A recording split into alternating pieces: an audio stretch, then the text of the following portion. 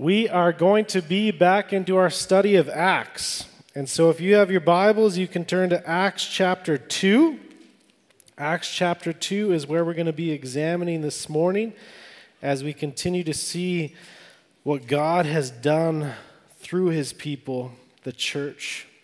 Now, one of the questions which really confronts historians is what are some of the reasons for why the early church had such an expansive growth right from the beginning?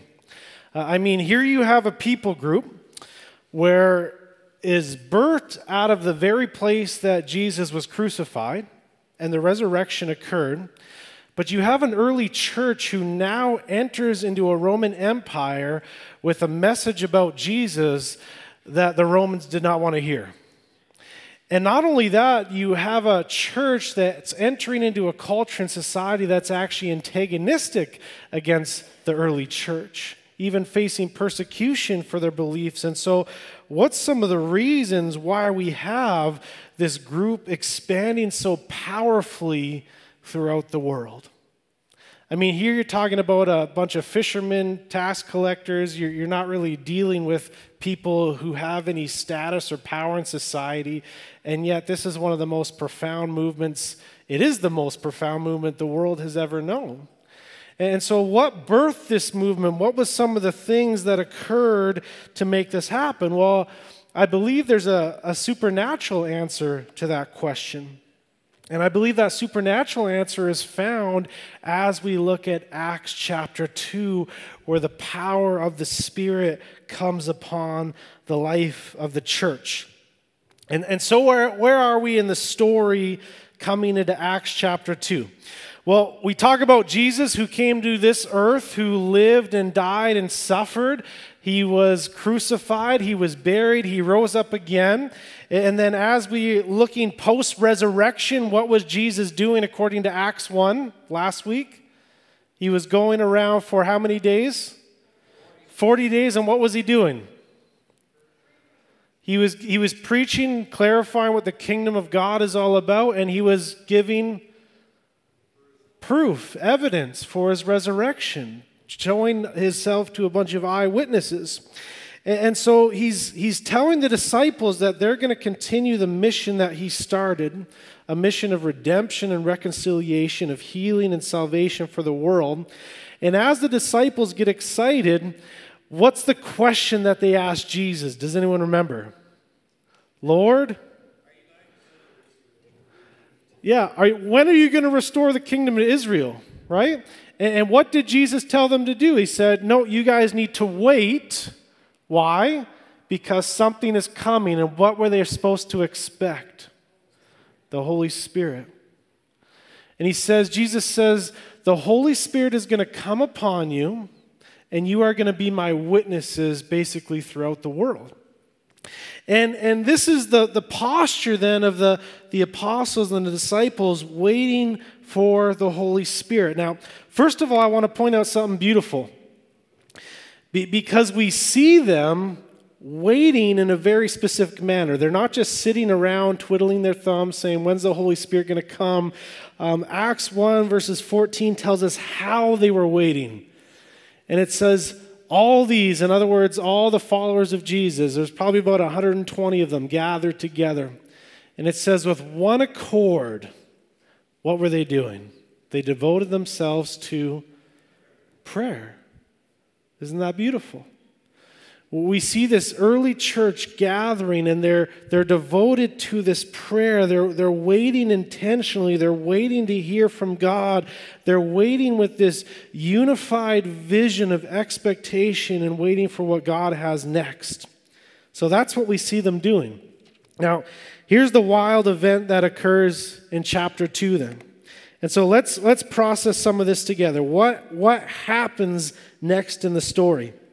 Chapter 2, it says, when the day of Pentecost arrived, they were all together in one place. Let's just pause there for a second. Pentecost, what was this?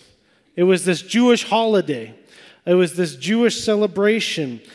Before this, there was a major holiday called Passover, When I say Passover, who knows what I'm talking about? Right? Jews still celebrate it today, the celebration of God's rescue in the Exodus. And there's this celebration called Passover, and Pentecost is simply 50 days later, right? It's Penta, 50 days later. And what this was the celebration that was often surrounded by harvest. So it would be this feast of harvest. It would be celebrating the harvest that God had brought upon them. And so this is the context in which the Holy Spirit arrives. Now, what's the significance of it being a feast of harvest? What do we see at the end of this chapter? Does anyone know? We see this massive harvest. 3,000 people come to faith in one day from all around the world. And so there's this imagery. It's symbolic, but it literally happened at the same time of this harvest coming into existence.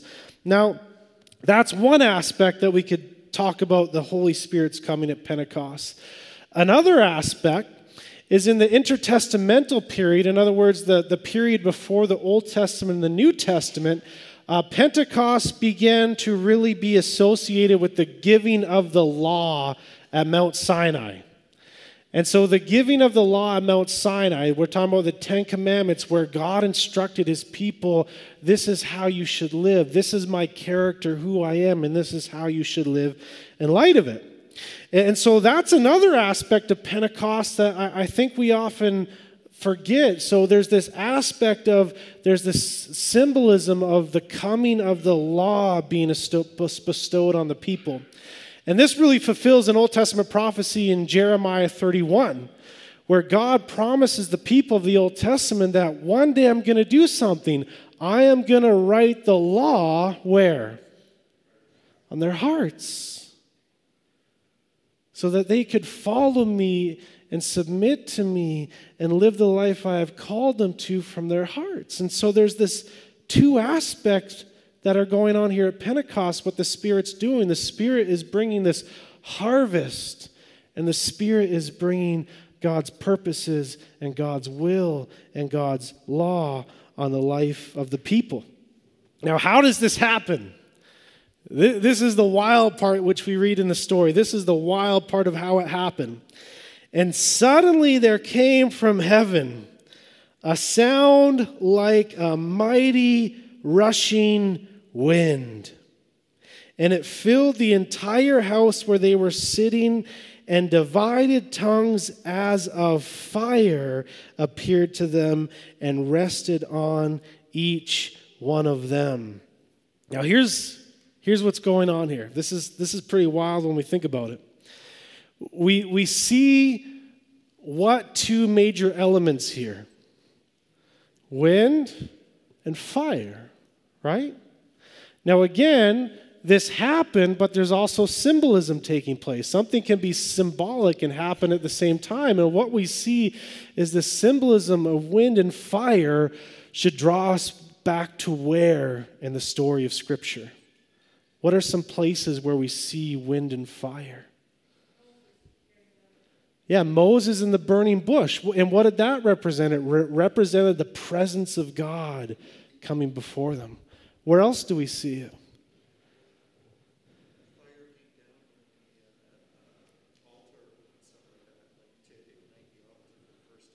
Yeah, fire coming down to the altar, right? Yeah. The pillar of fire leading the people, right? Rescuing them. We see it at Mount Sinai too, and giving of the law too, but there's this language then that should be wrapped in our mind of God's presence here.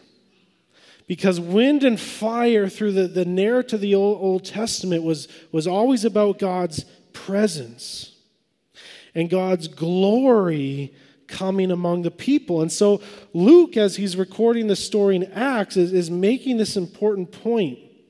As he's dealing with the evidences and eyewitnesses of who experiences, it's this point that this is God's personal temple presence.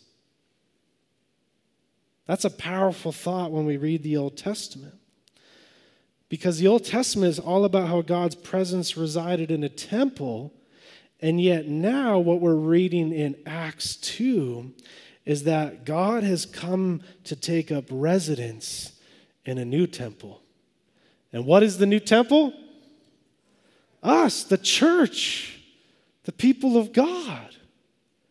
God's very presence among us. And so now we see this beautiful imagery of these almost little mobile temples of God's presence. That's what the church is. We talked a lot about that this past summer in one of our series, but the church now becomes the mobile temple where God now dwells among his people. And so that's the symbolic but also literal aspect of what's going on here in Acts chapter 2. And so what's the result then? The result of the presence of God among the church in a very supernatural, powerful way becomes this. And I know that's small, but I'll read it for you. This is the implication, verse 4. And they were all filled with the Holy Spirit. That's the power of God coming down upon them in a personal force.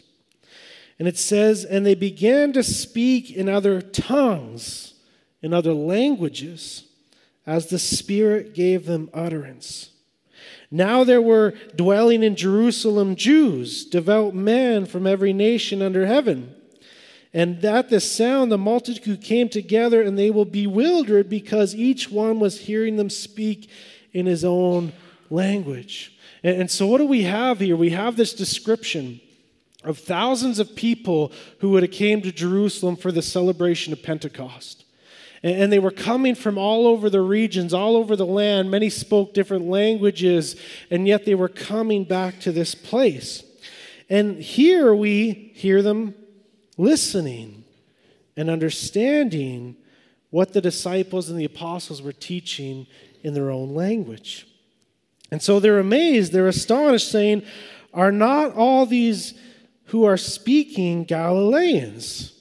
In other words, they shouldn't know our language. They shouldn't know how to speak to us. We shouldn't be understanding right now. We shouldn't know what's going on. And how is it that we hear, verse 8? Each of us in his own native language.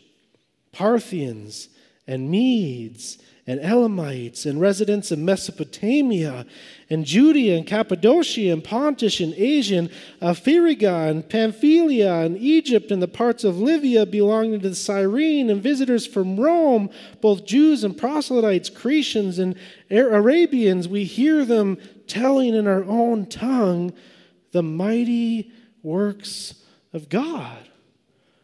What a beautiful vision this is, isn't it?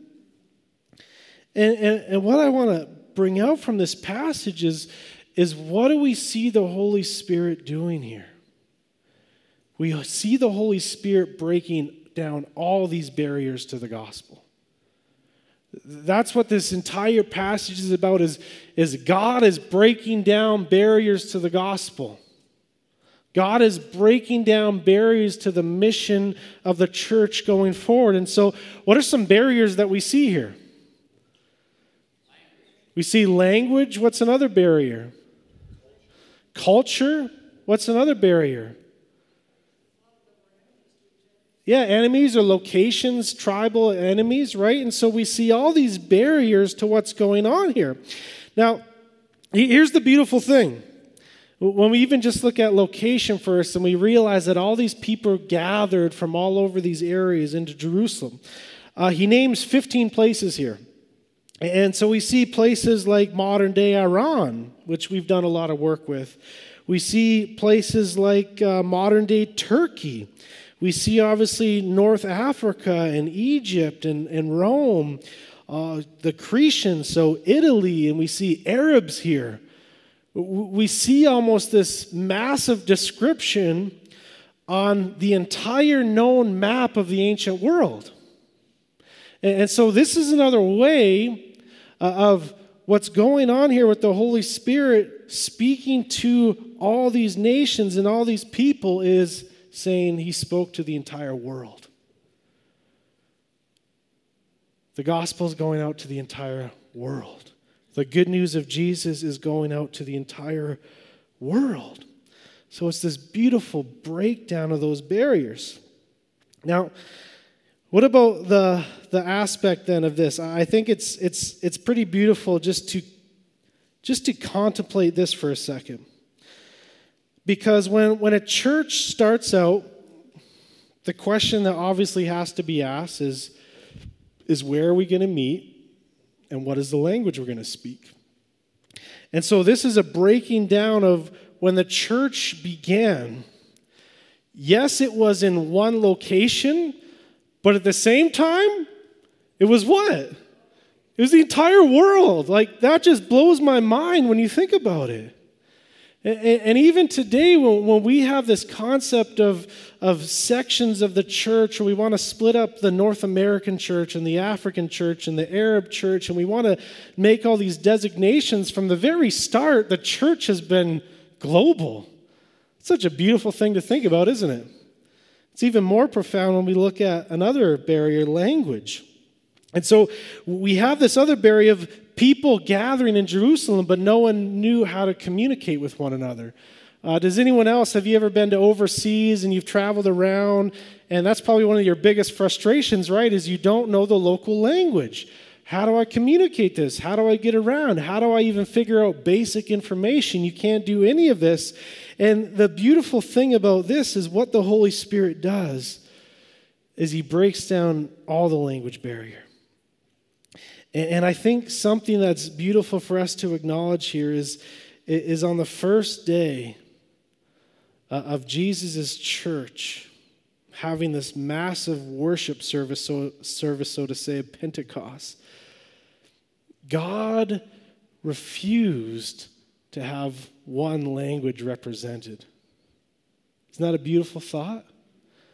God refused to have one language or one culture to minister in. See, if the apostles and the disciples, if they were speaking in Hebrew or Aramaic and Greek, there would have been this centralized priority to those cultures and languages, right?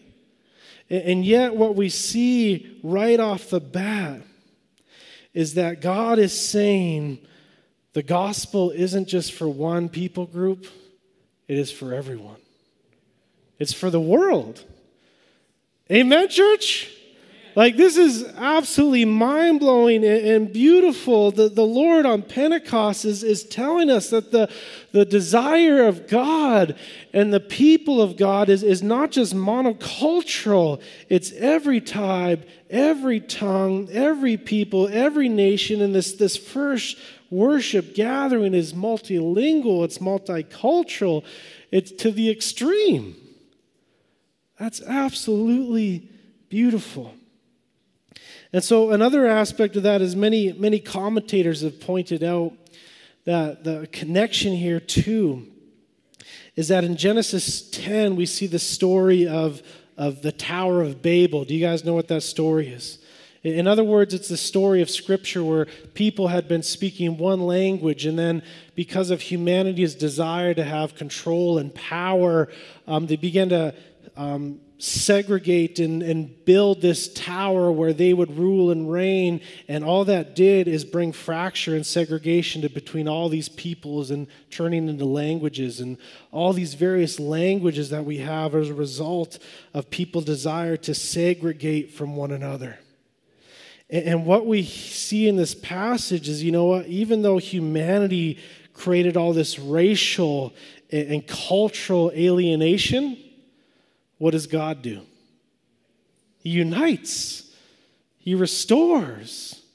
He's breaking down all these barriers through the name of Jesus. And so God is overcoming the sinfulness of humanity and the segregation that we cause and bringing unity under the name of Jesus. It's absolutely beautiful. And this even is a foreshadowing of how the story ends when we read in Revelation chapter 7, where it says the kingdom of God, God's people. What are we going to see? We're going to see people from where? Every tribe, every tongue, every language, every nation singing the praises of God together. That's what we long for. That's what we were created for. That's what we exist for as the people of God. And so what do we see as a result here? Verse 12 then. We see a result of this beautiful worship gathering of all these tongues understanding their own language, the good news of Jesus.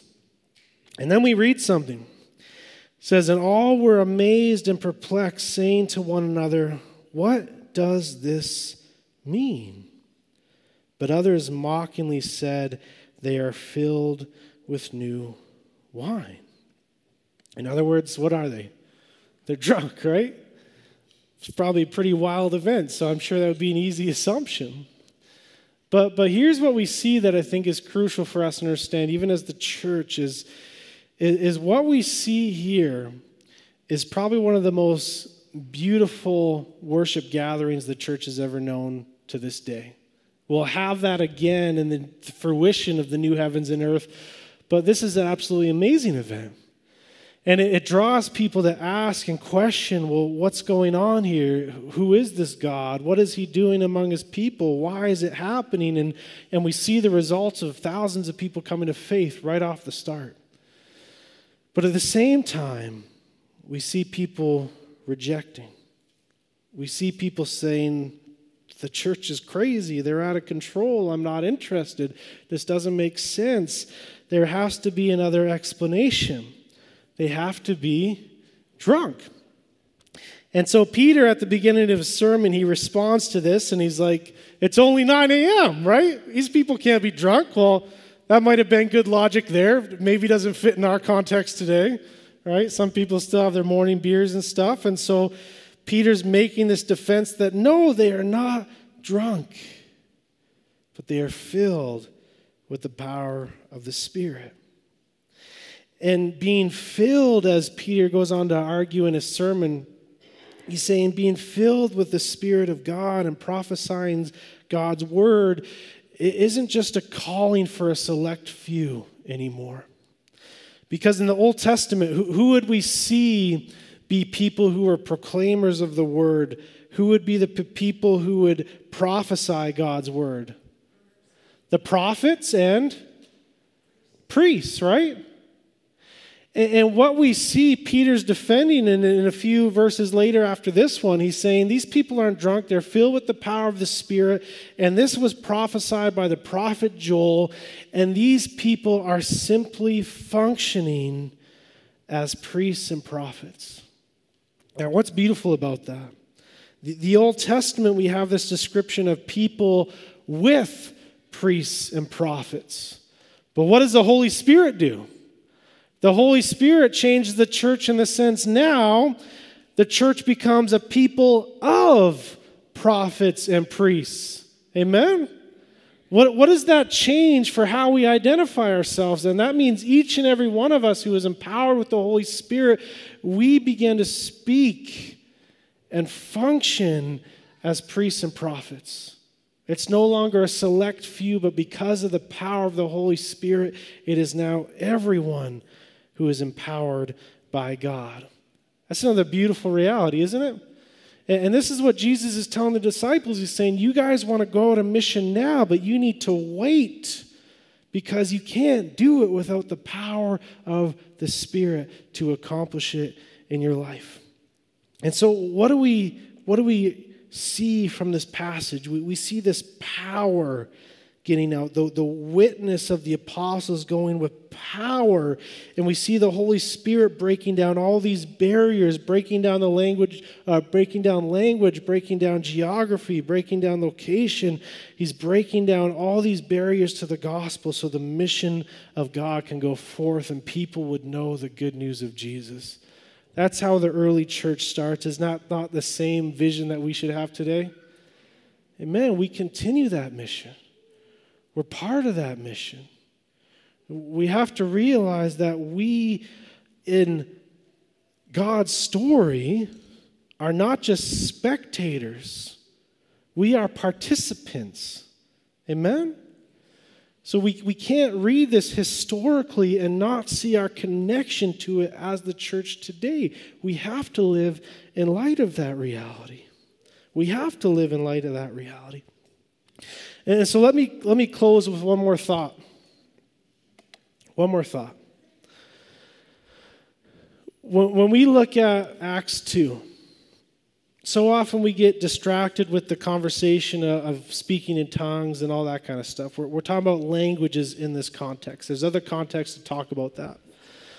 But the main premise we see in this passage is what God is doing to break down barriers for the gospel and how he empowers the church for that to happen. And I want us just to ask the question, well, what are the barriers that need to be broken down that we see? Not just in our lives, but in our community. And one thing that I was thinking of has to do with how the apostles and the early followers of Jesus would have been wrestling with this. And it's shown in the question that they asked Jesus. They asked Jesus, well, when are you going to restore the kingdom to Israel? Which means, who did they think the gospel was for? For themselves. And what you saw happen in that historical context was all these boundaries that were put in place by the people of God, which said, we are the people of God, put a box around us, and everyone outside the box is out, so to say. And there's some reality to that statement. There's concepts in scriptures that speak about being in the kingdom and out of the kingdom. Yet at the same time, there's this language of God is our creator, which makes all of humanity part of his family, so to say. We are all in Adam in many senses. And I think that when we talk about barriers to the gospel, one thing we have to keep in mind is how easy it is for us to fall back into the language that the apostles used in a mistaken way.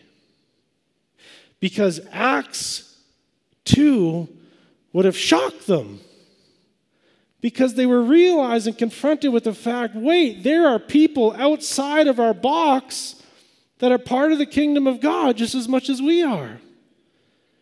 And I think at times what we do as the church as well is we put this boundary around us, and there is boundaries to be made, but at the same time we forget that there's people out in our community right now that are part of the people of God that have not yet been restored to God.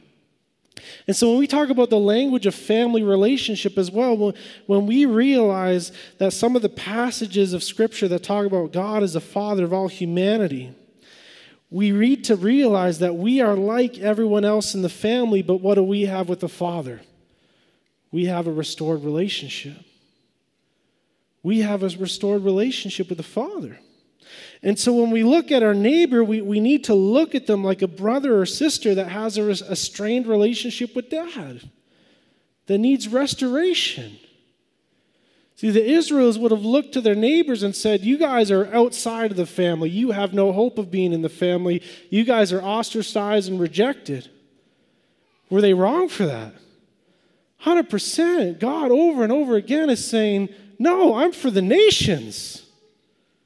I'm for restoring the world, every tongue, every tribe. And so when we have this mentality that, wait, there's people that need to be restored beyond us, outside these four walls that desperately need to find a restored relationship with their Father, that needs to know that there is a Father who loves them and desires to restore them into the family, and for them to receive the adoption that is theirs in Christ.